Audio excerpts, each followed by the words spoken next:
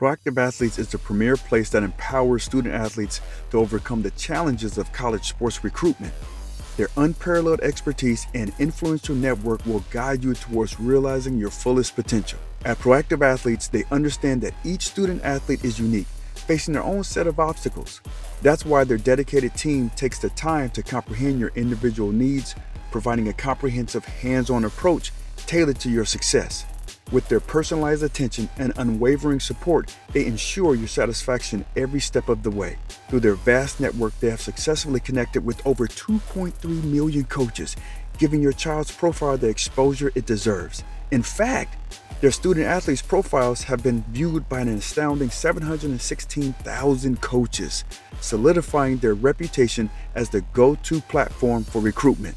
What sets them apart is their data-driven approach, allowing them to make informed decisions that result in better outcomes for their student athletes.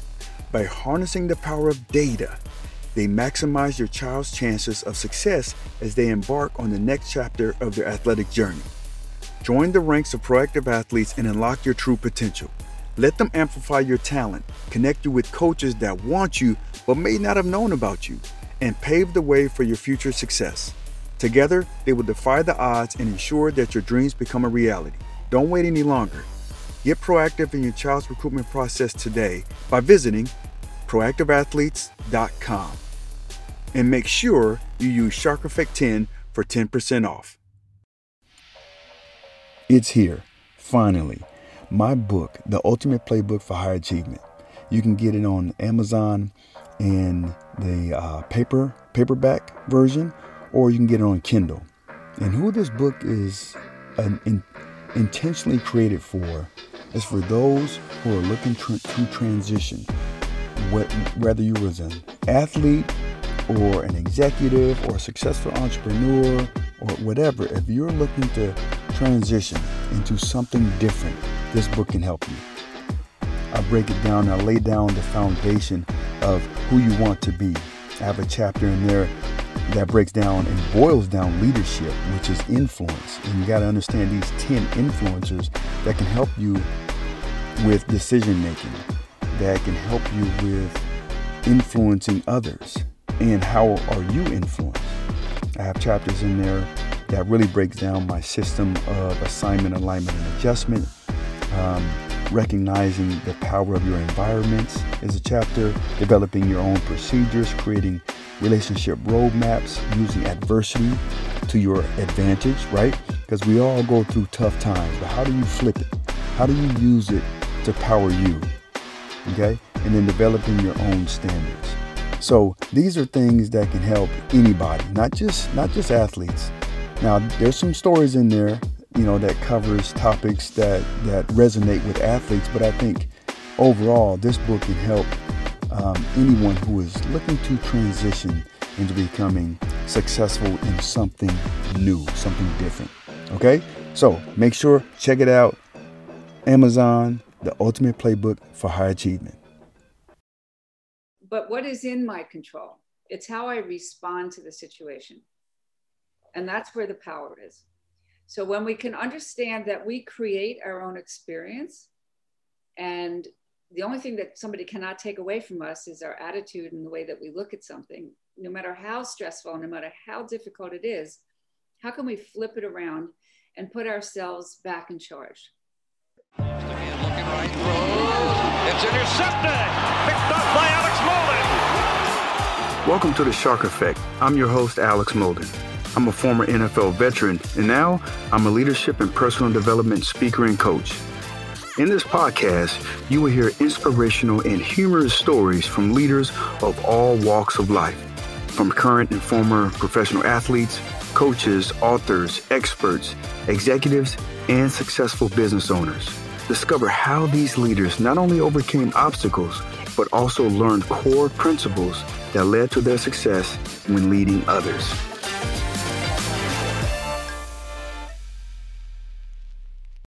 So my guest this week on the Shark Effect is Tina Greenbaum.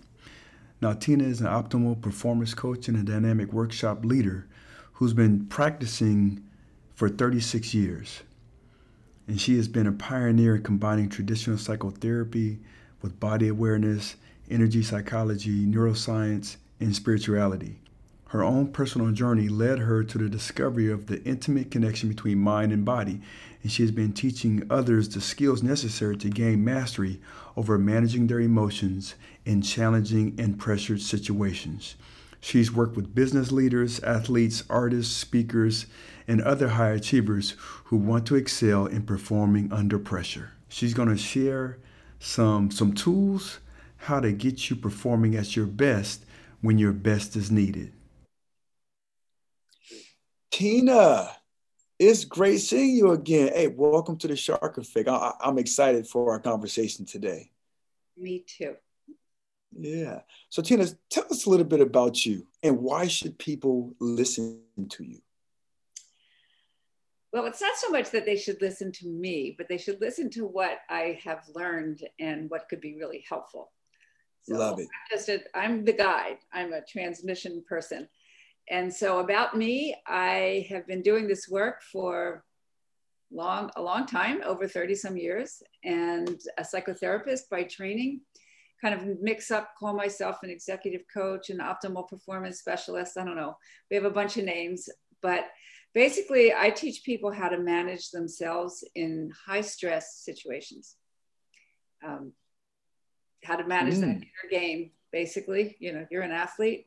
I love sports, and it's the inner game of self. Oh boy, that is something. I'm just already like, okay, man, I wish I would have had you in my corner years ago when I'm, trying to get ready for these different games and, the stress level and, there's fans and expectations, especially when you start getting paid, you know? Yes. That is, absolutely. Yeah. So what are some tips you can give us in terms of like with those high stress environments, whether it's in sports or at the job or at home? What are some tips you can lay on us? So let me say that there are a couple operative questions that help us to be able to manage ourselves in these situations.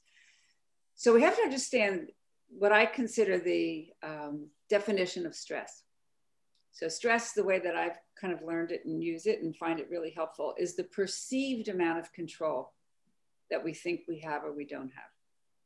So the operative word is perceived. And there are things that are happen to us externally, like COVID. We're in COVID right now. That has been really pretty much out of our control in the way that it's been handled and all of those other things. But okay, but what is in my control? It's how I respond to the situation. And that's where the power is. So when we can understand that we create our own experience, and the only thing that somebody cannot take away from us is our attitude and the way that we look at something, no matter how stressful, no matter how difficult it is, how can we flip it around and put ourselves back in charge? And sometimes, the decisions get smaller and smaller, but many, many, many, many times, if you're, I work a lot with high-powered, executives and that have a lot of people that they're responsible for, or again, it doesn't matter, sports or family, but it's basically, you want to be that person that everybody wants to be around. And that person is calm and cool and collected and can manage their thoughts no matter what's going on. And so in order to be able to do that, we have to have a quiet body so we can have a calm mind. Because the body gets triggered before the mind does. And a lot of times when we just talk and try to talk ourselves out of things, and in the meantime, our heart is pounding and our fists are clenched and our hands are sweaty. It's learning how to really kind of control that nervous system so we can calm down and then think much more clearly. Instead of like how most people make decisions based off how they feel, right? Correct. I think our feelings are really important and we don't want to dismiss them because, as I like to say, it's a mind and a body experience. My feelings inform me. I just don't have to act on them. Mm-hmm. I get to choose the way I respond. Yeah. Look at that. It's important to know when somebody makes you angry. It's important to know you know, if your feelings are hurt, it's important to know that people are kind of talking about you and how what you're picking up. So your feelings are actually, the way I perceive them, for me, they're my Geiger counter. I would never want anybody to take them away. But once I recognize, because then you just turn into a robot, right? Turn into a robot. We know a lot of robots. So it's by training, just the way that you trained yourself. We train ourselves. We train our body and our mind to be fine instruments to be able to pick up what's going on around us, and then be able to process it really quickly over time. You know, again, you become much better at it. You know, in the beginning, it's like you're learning to drive a car, and you have to think this and think that and think that. But after a while, when you do it so many times, it becomes second nature. You know, as soon as I start to feel like that jolt, or like, oh, it's a pit in the stomach, or any one of those feelings, the next thing that happens to me is like, where's that coming from? What's that about? As opposed to, you know, screaming back at something, or, you know, yelling at, or, because we want to understand, Alex, that the brain is wired for danger. It is our most natural reaction, is to respond. It's just the most natural thing. You hit me, I'm going to hit you back. You know, you say bad things to me, I'm going to say it back to you. And so I always call this kind of higher level functioning. You went to school for everything else, but they don't teach this too much in school.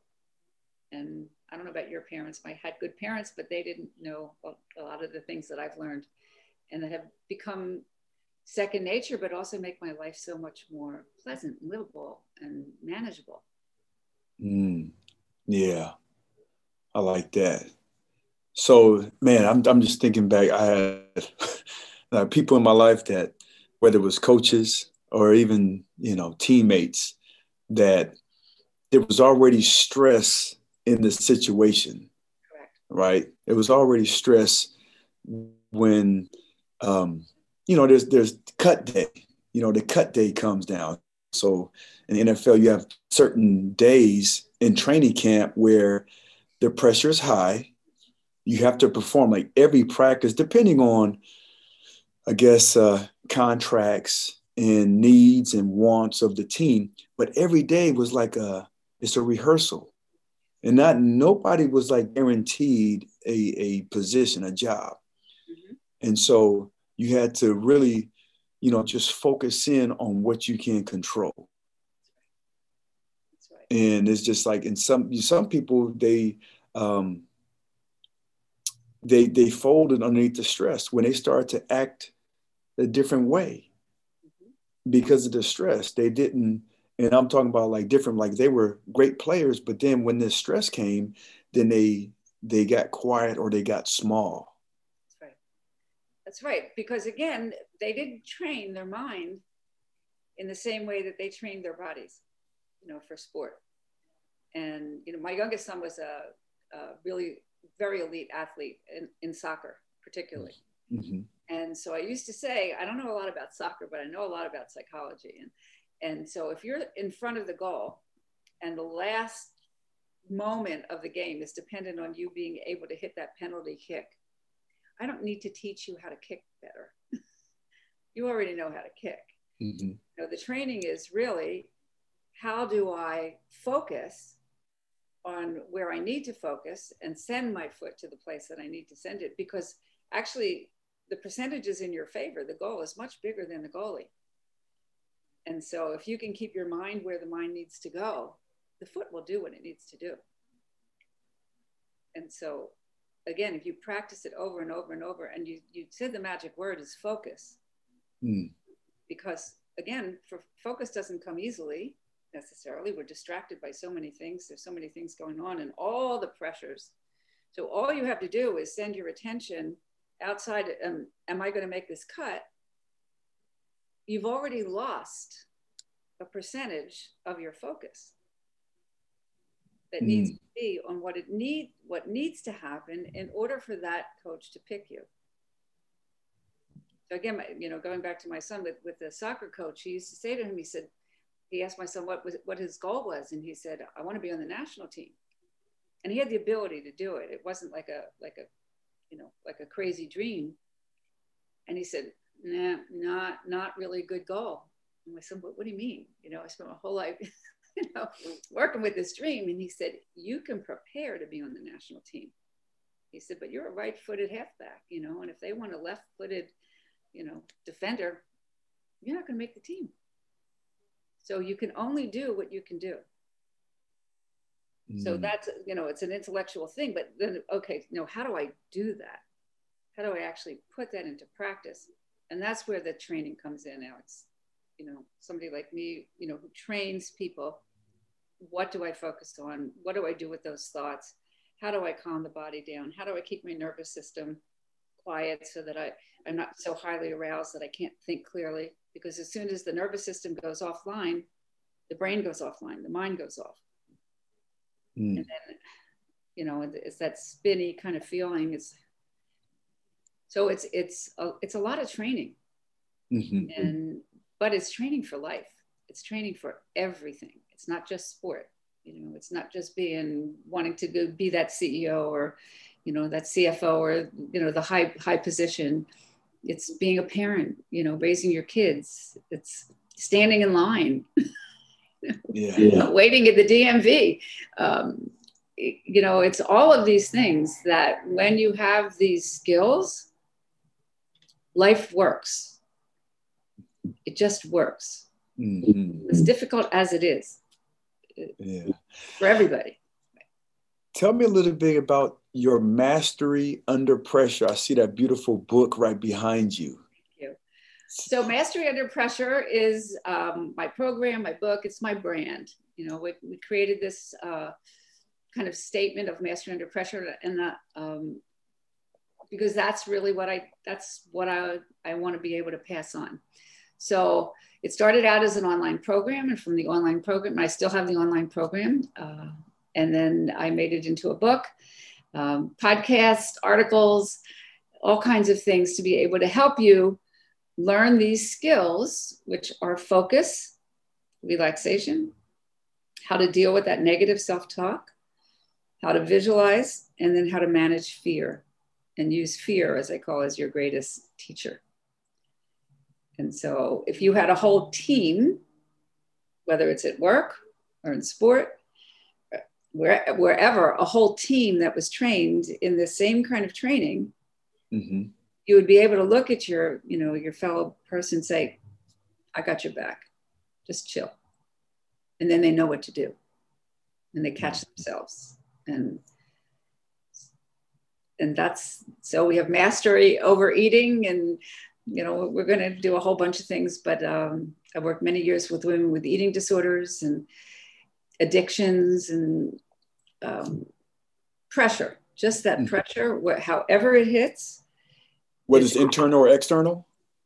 Whether it's internal or external, absolutely. And I think that's a great point, because a lot of times we create a lot of pressure for ourselves. I'll give you another example. I have a client that works, again, in a very high pressured, high position with a lot of people underneath him. And first time we talked, he said, I'm just not happy.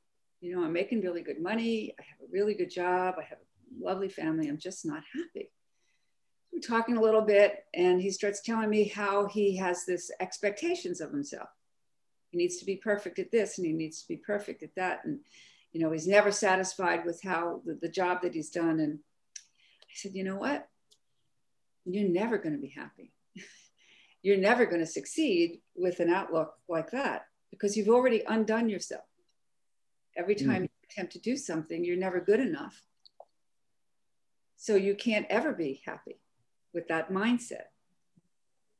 And so it's learning how to work with expectations. I said, when you have an unrealistic expectation and your reality— Trying to be perfect, right? Trying to be perfect. Unrealistic. We need to change those words.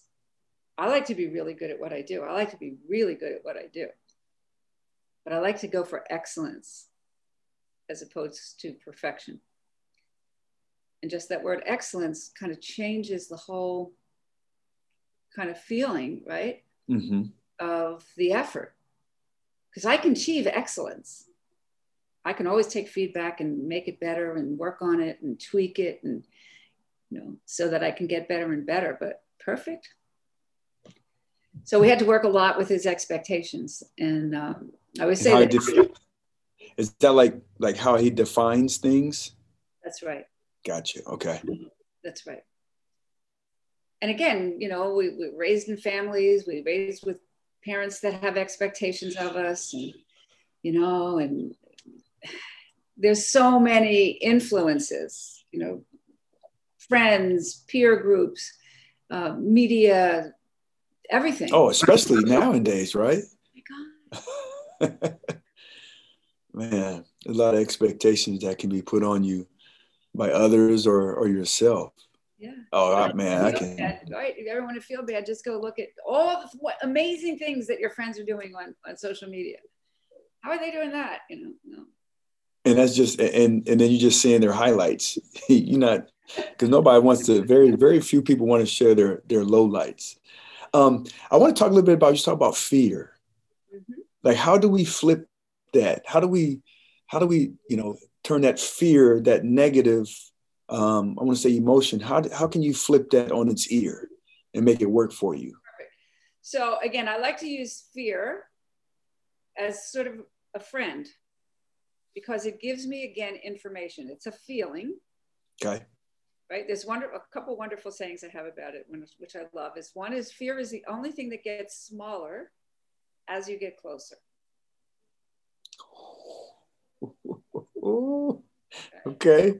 All right. So let's just say that this is my first podcast I've ever done. This is the first speech, the first public thing that I've ever done. Right? Which is not true, but let's just pretend that it is. Mm-hmm. But I always get a little jumpy. I'm excited.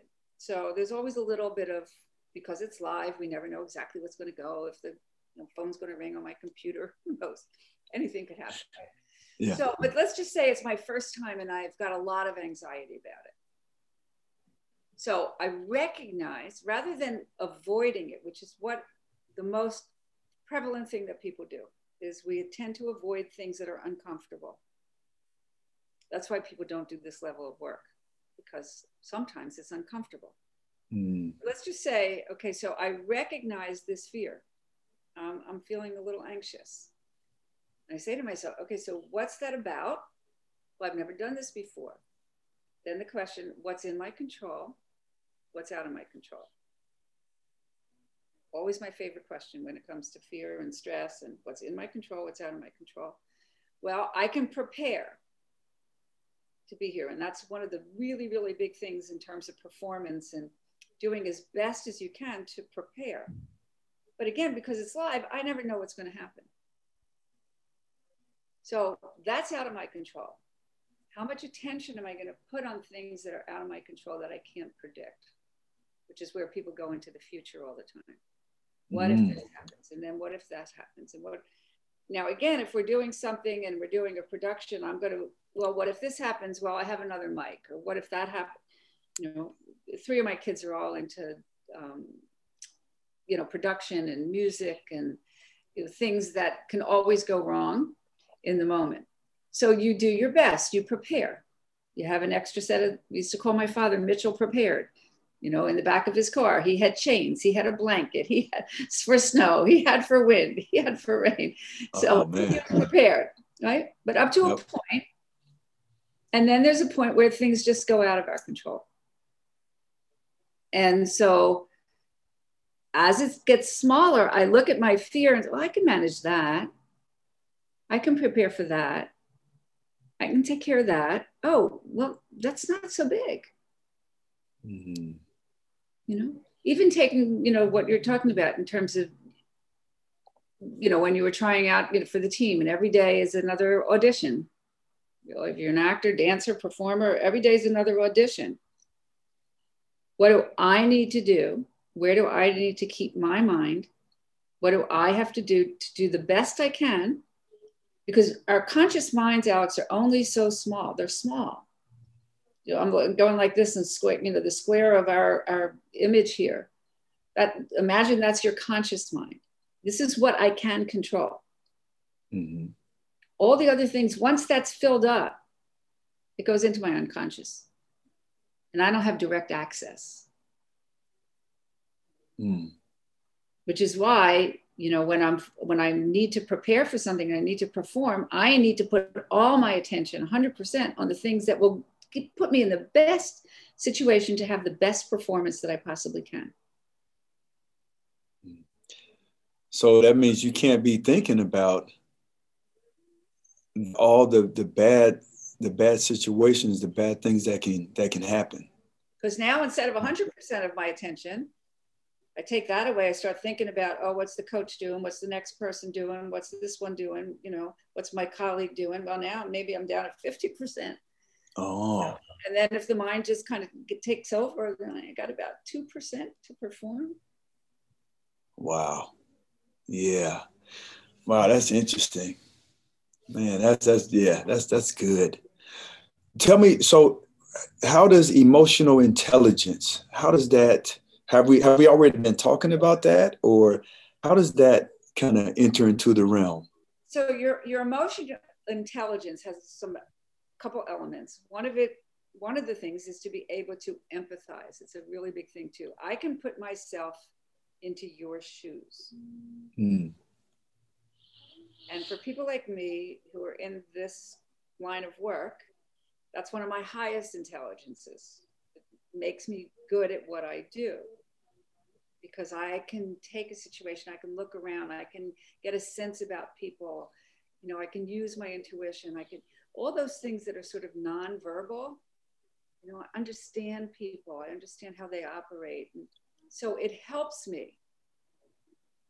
The danger of being too empathic is sometimes we get lost in other people's stuff. Mm-hmm. I feel what you feel. And so sometimes if we're not careful about our own boundaries, we can get lost in other people's pain because we feel it so intensely. So emotional intelligence, again, part of that is being able to be intelligent enough about your own feelings and where you are and your own boundaries so that you can gauge your own behavior. But basically, it's really picking up those nuances about people. And it can be learned. Some people are, you know, we all have different gifts, and some people are more gifted than others in that area, but we can all learn how to be more empathic. And that's where, again, raising children is so important. You know, that golden rule, I use that 1,000 times with my kids. You know, put yourself in somebody else's shoes. Do unto them as you would have them do unto you. Those, you know, those kinds of things, so that we are social beings, but that we're cognizant of other people.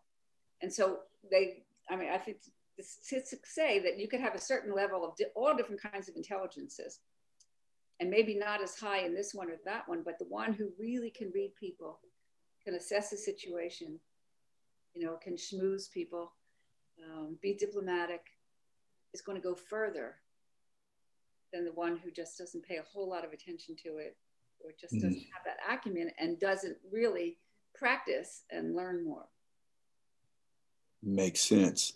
So is this safe to say, like, if I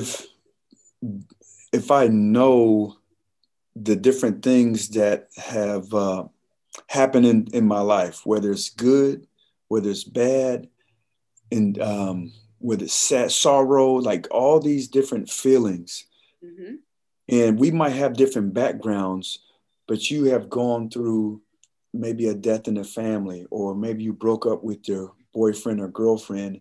I can just go back into my past. Absolutely. And when I first broke up with my girlfriend, or my grandmother, somebody who close to me passed away, and I can get into that and then, you know, kind of, even though we're not in the same background or whatnot, but we've all had those same feelings. And I'm sure, you know, as we get older, you know, we've had time to kind of really deal, right? More tragedies, more difficult situations. Yes, absolutely. Yeah, because we all know how to, I mean, like with the good things, you know, it's great to celebrate and, the wins in life. But now I'm going to celebrate, but I'm also always going to be wary of, that feeling, because oftentimes, like for instance, my dad, he was a former drill sergeant. He didn't smile a whole bunch. He was, Yeah. he was Stone. That was his nickname, Stone. And I wouldn't ask him for anything unless he was happy or he was smiling. So I was like, oh, this is my moment. I had a dad just like that, Alex. Again, the good news and the bad news.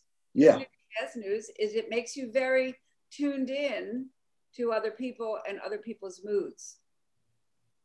Mm-hmm. You could tell when my father would walk up the back staircase, I already knew if he opened the door and he was in a good mood, the whole house would relax. If he was not in a good mood, we ran for the hills. Mm. But it also tuned me in to those nuances of people's behavior. Right? Mm-hmm. 7% of what we say actually gets registered, the words. 93% is body language and tone. Like that. Right?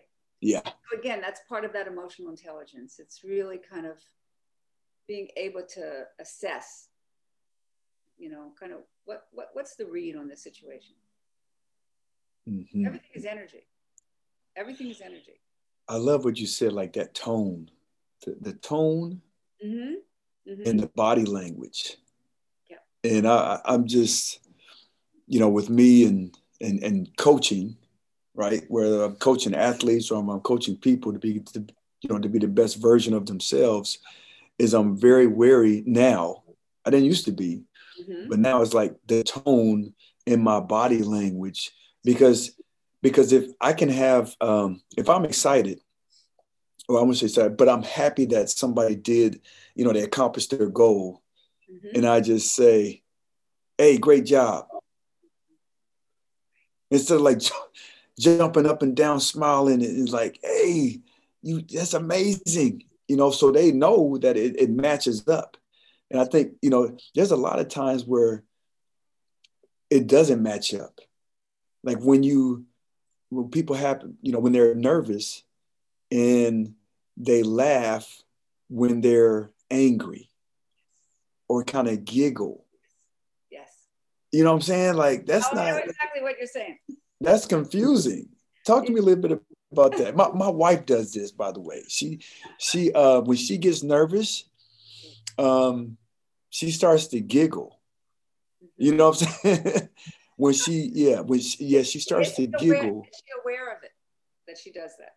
Yes, and she blames it on genetics. She blames it on her mom. Okay, I think that's a cop out. But. Yeah, so I think she probably learned it from her mom. But we've all had parents that have taught us all kinds of things that maybe aren't the best for us as we, become adults. Absolutely. And so I always say that children are the only victims. Children really are victims because they don't have the capacity to have that level of control over their lives that we as adults do. And once we mature, it becomes our responsibility. It's like, and this is exactly what we're talking about in the beginning. This level of personal growth and transformation, because it really is, we're raw beings, right? We come into the world, we're raw, whatever our home lives are, or whatever we've been victimized to, at some level, we become cognizant enough to be able to make our own choices. And this is where this part of being self-aware, mindfulness is a big word now. It's an ancient tradition, but it's really becoming aware in the present moment without judgment.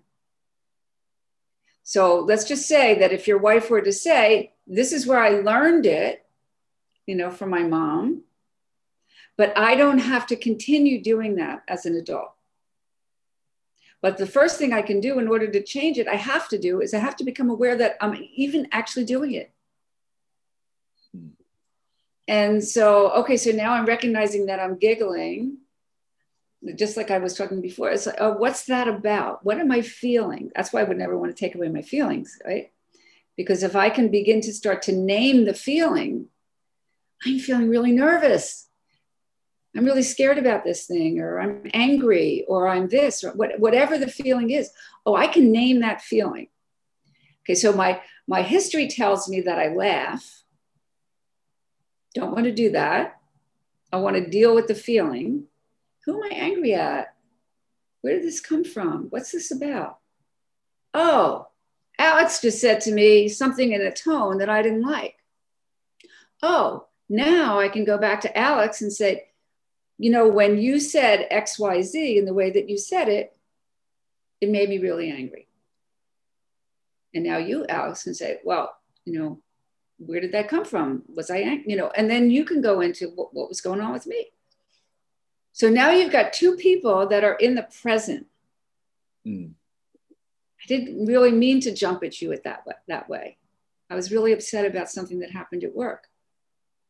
You know, and she, oh, well, yeah. And then you apologize. I'm sorry. And she says, well, I forgive you. And now we're clear. Yeah. We're clear. Love that. And that's how relationships ideally, you know, can go. Each person takes responsibility for their own behavior. Yeah, this is mine. No, that's not mine.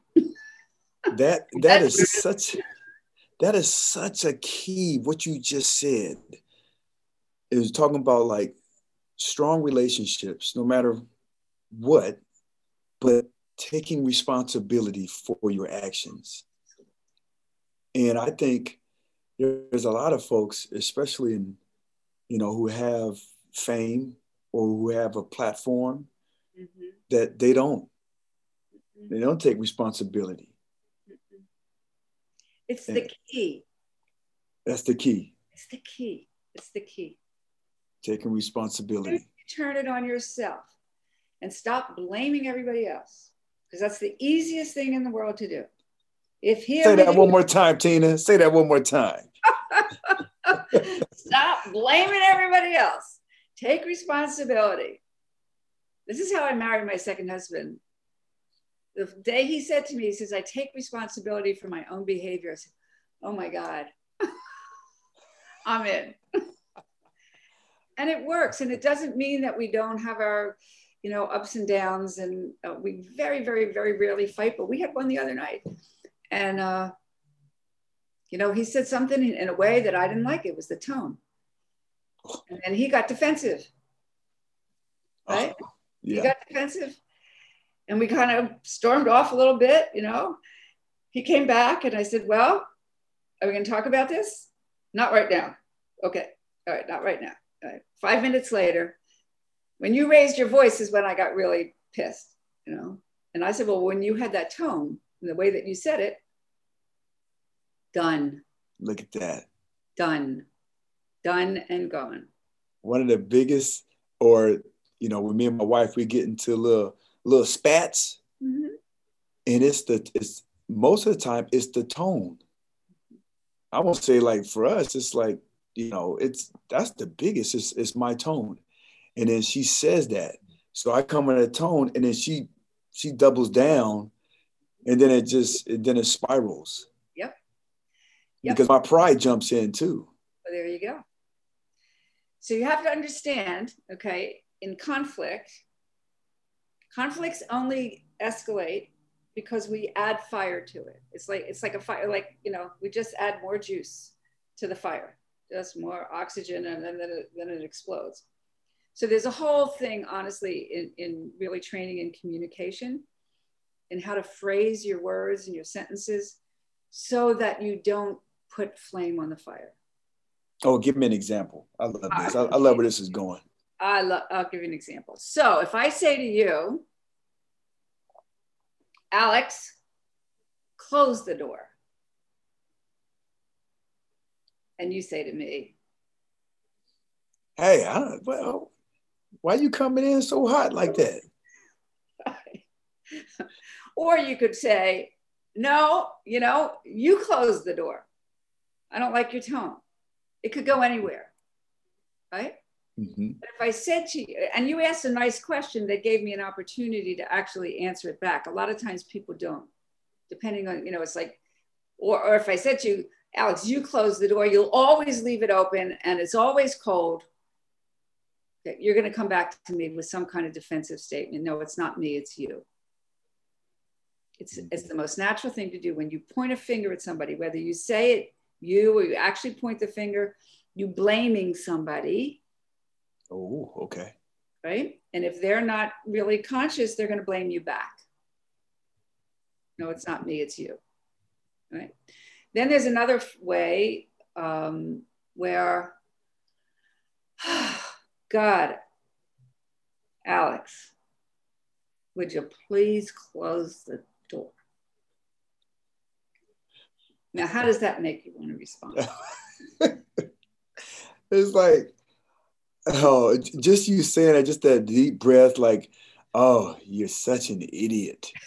You always leave the door open. You didn't say those words, but just how you, oh, you big dummy.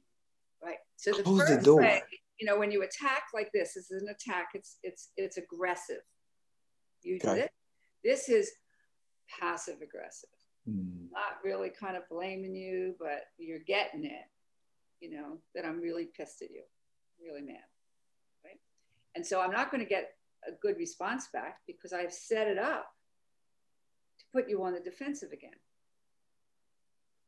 Right? And I'm sure all this is like, you're not thinking about it. You're not present. You're like subconscious. You don't thinking about. Just respond. You're just reacting. Right? Got it. And then the third way is I just don't say anything. Oh boy. Right. I know people like that. Right? My dad was really good at the silent treatment. Oh boy. So in order to actually get what you want, you only get 50% of an opportunity. You don't get 100%. If you don't say anything, you get 0. Okay. Right? If you're aggressive, you really get 0. Okay. But if you're assertive, and the way that you phrase assertive statements is it's always from an I place and I feel. Alex, I'm really cold. Could you please close the door? Right? No biggie. No biggie. I would close the door for you, Tina. Right? So by me asking you not only nicely, so I've got a good tone, nice tone, but it's the way I phrase it. I'm feeling cold. When you say this to me, this is what it makes me feel like. And my husband said to me, when you raised your voice is when I went, when I left. And I said to him, when you said XYZ, it made me feel like you were dismissing me. Okay, it's from that I feel place. And then it gives the other person an opportunity to reflect. Got it. Yeah, maybe I said it in a harsh tone. Maybe I wasn't so nice. Maybe I did raise my voice a little bit. I'm sorry. So what happens when you have people that they're not even as in touch with their feelings and they just say, I'm angry. Mm-hmm. And they don't even know like how they got to that. They didn't even know that it was because of somebody's tone, the words, or their body language. They just got angry and they don't know exactly why. Does that happen? Of course it does. It happens to most people. That's why there's only a small percentage of people that actually do this work. Okay. And that's why I'm on a mission to teach as many people as I possibly can, because this is the key. This is the key to world peace. Love it. No, it just is. Right? So we have to be in a situation, we have to have guides, we have to have people that help us to be able to navigate this very complicated system. And this is the thing, Alex, because in our culture particularly, we're very mental. we try to think our way through things. And we don't really have access to the whole emotional realm, which is the realm of the body. Really, it's a body brain thing, but we feel our emotions in our body. And so they're a guide, right? So when, like I said before, when I have that pit in my stomach, I know that I'm scared. You know, when my heart is hurting, I know that I'm that there's grief here, that I've lost something. There's different parts of the body give us so much information. Right? So if we're trying to think our way through, we can only, again, have a small amount of information. If we grow and we have access to our greater self, then we have so much more to work with. You know, it's like going to graduate school. You know, it's coming out of elementary school. It's coming, you know, it's like the next level of training. And so that's why it's an educational thing. It's not just psychology. It's not just because something's wrong with you. It's not, that's why the psychotherapist, I kind of play down a lot, because I don't want anybody to think that there's anything wrong with them. There's not. They're just human. Yeah. Yeah. So when you do have that, like that mastery, what can that do for us? Oh my God. It's like, what can it do for us? You know, we just come through a year of hell for people. Yeah. And, you know, I'm grateful because of my profession, you know, that I've been able to be helpful, which makes me feel, you know, more potent. But I haven't seen my grandson in a year. I haven't seen my kids, you know, haven't seen my family. I ache for that. I ache for it. But I have a context to be able to pull. It's always about, okay, what's in my control? I can come back to that over and over and over again. But I can't see my family right now. Oh, but we can get on Zoom. We can do that. You know, I can call more frequently. You know, my little grandson, you know, I've called enough that he says, oh, I want to show mom something. You know, 3.5 years old. So what's in my control? I do what I can. Every situation that you have trouble with, you have a toolbox to pull on. Love it. I'm feeling really anxious. You know, I tell a story all the time, Alex, that I had breast cancer. And so when they were doing a biopsy, they came at me with this instrument and they said, I'm sorry, but we can't use anesthesia. I didn't know. You got to be kidding. And so every time they would come at me with it, it was like a hanger, it was like a wire, I would just want to faint. So I said to the nurse, I said, you know what? Let me lie down on the floor. Let me do my breathing, because there's a particular kind of yogic breathing that will bring your nervous system back. I said, leave me alone and I'll tell you when I'm ready. They closed the light. They left me on the floor. They came back in 5 minutes. I said, I'm ready. They gave me that test. I didn't feel one thing. And I mean it. I mean, I'm serious. So many times, you know, giving talk, you know, when I first started speaking and I got in front of an audience and I completely forgot everything that I was going to say. I was so anxious in my mind and I had changed something, and I was able to, again, you know, ground myself, use my breath, come back to my body, take a moment, and just start again. There you go. And you would never know what was going on inside of me. Love it. Tina, how can my listeners get more of you? You have a website, you have a course. I see your book, social media. I want to hear it all, please. Okay. So Tina at Mastery Under Pressure. That's my email. You can email me. Tina at Mastery Under Pressure. And I'm going to have this all in the show notes, but yep. My website is masteryunderpressure.com. You can learn about my course.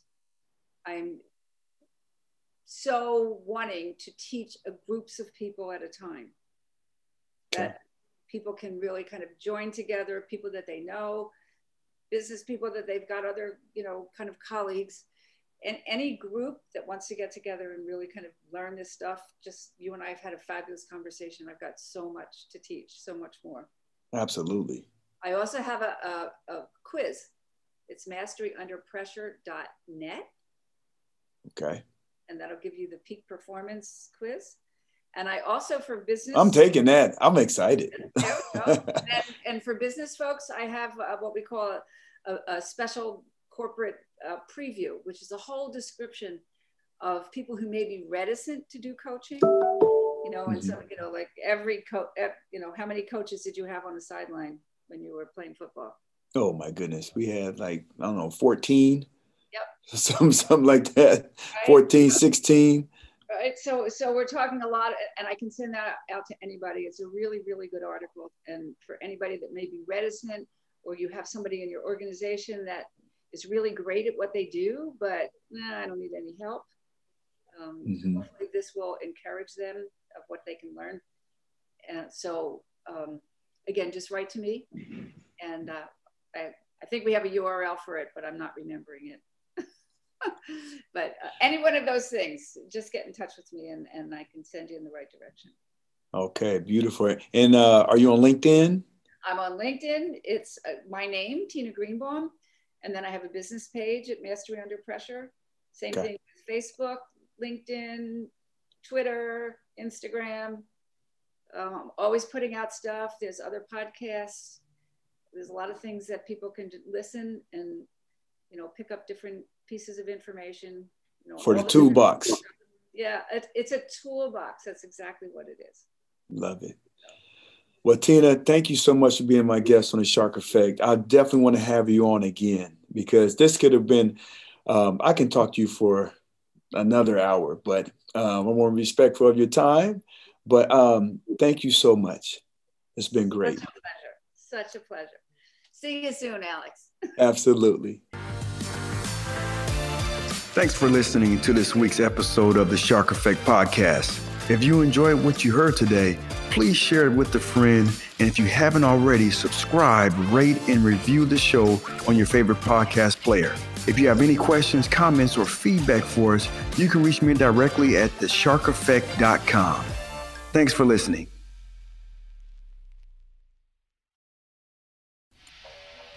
It's here, finally. My book, The Ultimate Playbook for Higher Achievement. You can get it on Amazon in the paperback version, or you can get it on Kindle. And who this book is intentionally created for is for those who are looking to transition, whether you was an athlete or an executive or a successful entrepreneur or whatever. If you're looking to transition into something different, this book can help you. I break it down. I lay down the foundation of who you want to be.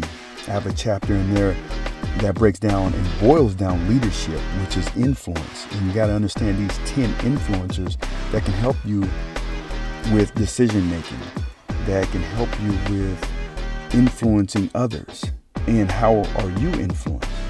I have chapters in there that really breaks down my system of assignment, alignment, and adjustment. Recognizing the power of your environments is a chapter. Developing your own procedures, creating relationship roadmaps, using adversity to your advantage, right? Because we all go through tough times, but how do you flip it? How do you use it to power you? Okay? And then developing your own standards. So these are things that can help anybody, not just athletes. Now, there's some stories in there, that covers topics that resonate with athletes. But I think overall, this book can help anyone who is looking to transition into becoming successful in something new, something different. Okay? So make sure, check it out. Amazon, The Ultimate Playbook for High Achievement.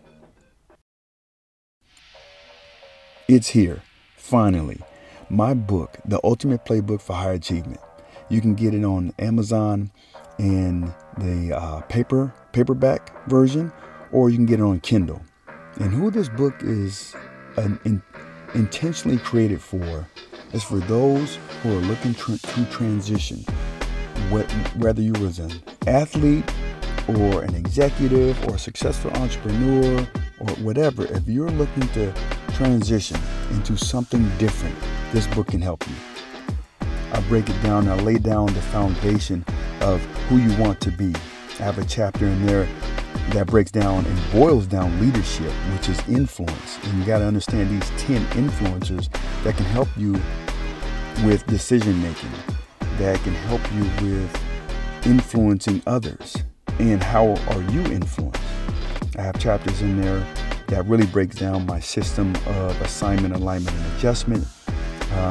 Recognizing the power of your environments is a chapter. Developing your own procedures, creating relationship roadmaps, using adversity to your advantage, right? Because we all go through tough times, but how do you flip it? How do you use it to power you? Okay? And then developing your own standards. So these are things that can help anybody, not just athletes. Now, there's some stories in there, that covers topics that resonate with athletes. But I think overall, this book can help anyone who is looking to transition into becoming successful in something new, something different. Okay? So make sure, check it out. Amazon, The Ultimate Playbook for High Achievement.